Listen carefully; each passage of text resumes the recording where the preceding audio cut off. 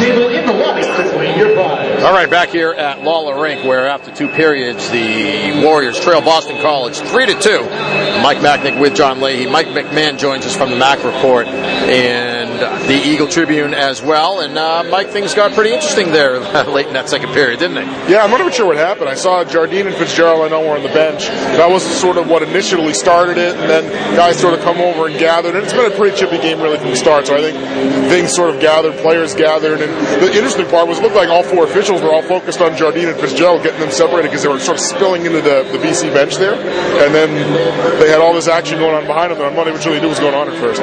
Yeah, and had to come over, take a look at the tape as well. My understanding, I mentioned at the time, see if I'm correct here, if you know, they can't add penalties, right? Now we get to look at it here. But can't add penalties. You can only look to see which player it was who committed an infraction, right?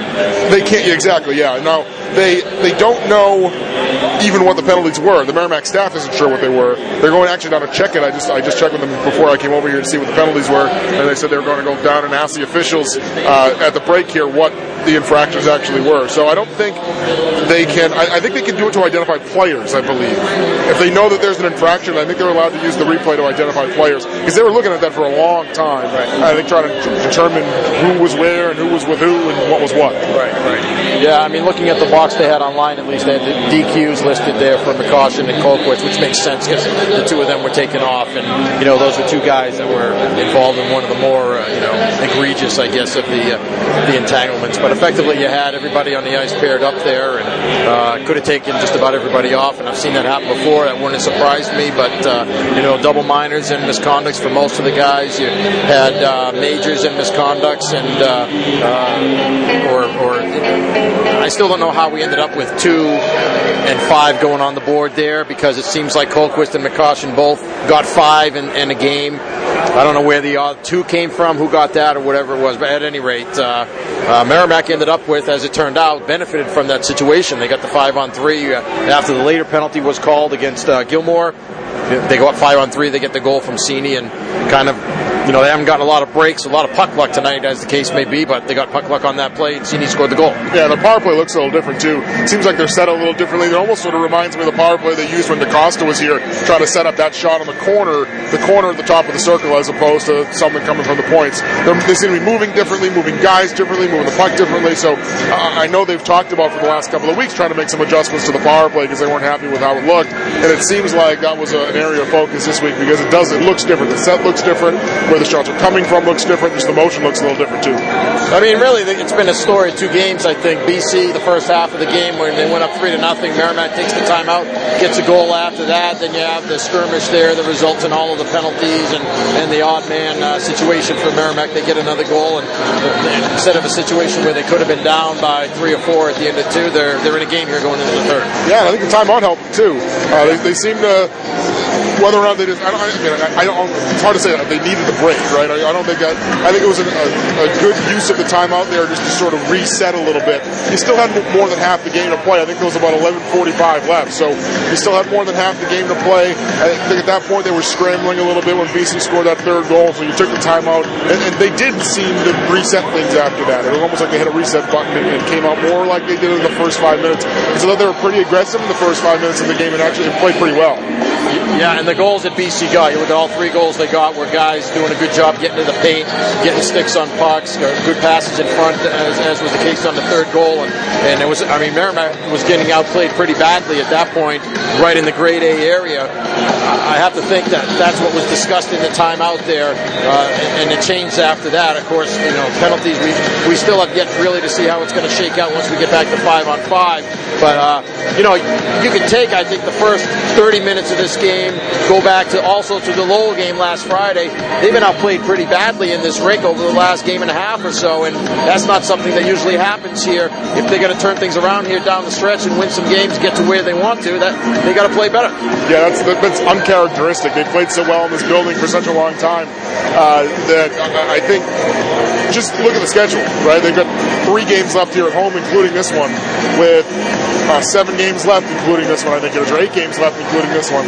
Not many of them are going to be here, so they're going to have to get some points on the road, but they're also going to have to take the points they have available to them here at home because they played so well here. So everything's important at this point. I think when you look at the standings and you look at now where they are in terms of home ice in the first round, it's not a lock by any means. I mean, they're in 9th place. They're out of it right now in terms of home ice. So they need to get some points.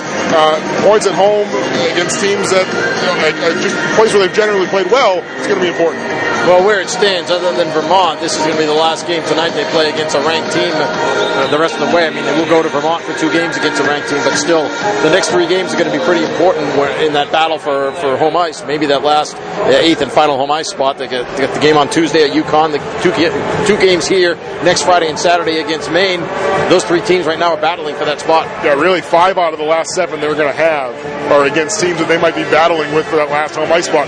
UConn's 1 spot ahead of them right now.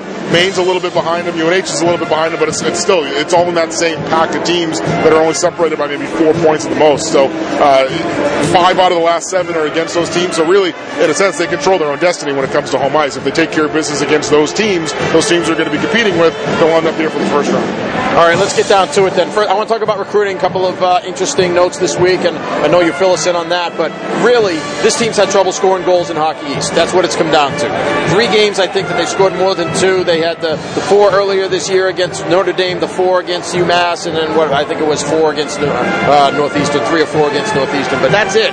Other than that, they haven't scored more than 2. You're not going to win a lot of games in Hockey East when that's the case, and they're probably fortunate at this point to be 5-7-2. Could be a lot worse when you're not able to score goals, but what's going to be the key here? I mean, a lot of the younger guys have been important. Sini, obviously, Hennig, and so on, Hampus Gustafsson, but they got to score goals here in the league. Yeah, to me, it's just you got to get people and pucks to the net. I mean, that's what it comes down to. You look at some of those, the first 2 BC goals tonight were getting a puck to the net, maybe not from a high scoring area either. Both of them come from the point, but they had a body in front of the net. Turk's able to tip both those pucks. So it's just getting pucks and bodies to the net. Sometimes I think, and I know, Mark Denny, he's talked a little bit about this as well. When they come into the zone, sometimes they try to get too cute with the puck, try to force something that isn't there, maybe not getting as many guys to the net front as they need to. So I think it's just getting pucks and bodies to the net. If you can get bodies there, and then we see it all the time where guys will come out of the corner and maybe not have a play, but they throw the puck in front because they know somebody's going to be there. It bangs off a couple of guys and ends up in the back of the net. So it's just putting yourselves in position, I think, to be into high percentage scoring areas, which for the most part is the first few feet in front of the crease. All right, so let's talk about recruiting. Like I said, a couple of big commits earlier this week. Tell us about it. The first one was actually, they both were in the same day, I believe. The first one was a kid out of Camrose, Cole McBride, who actually continues the pipeline they've had out of Camrose. Glashan has come from Camrose. Jardine has come from Camrose. Stollery, Jesse Todd, Chris Barton before them. So it just sort of continues the pipeline and come out of Camrose. From what I've been able to tell, he seems like a very similar player to a player like a Barton or a Jesse Todd.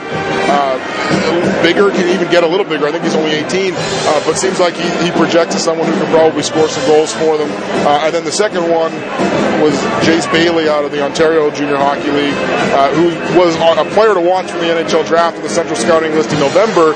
He wasn't ranked in the midterm rankings that came out a couple of weeks ago, but I talked to a scout who is from the Ontario area earlier this week, who said that he was going to be their number 4 uncommitted prospect in Ontario in a list that he works with Scout.ca, and they were releasing a list of uncommitted kids that were supposed to come out next week, and he said Bailey was their number 4 in the Ontario region. So another guy that I think projects, is a bigger kid too. I think he's 6'2" or 6'3" as an 18-year-old. So another kid that projects as someone who can, I think, score at the collegiate level. Both of those guys are scoring at the junior level, so usually you need to do that before you can score at the collegiate level.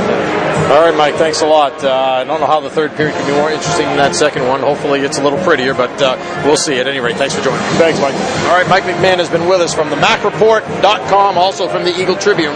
And our score at the end of 2, BC 3, Merrimack 2. Back with more after this. This is Warrior Hockey.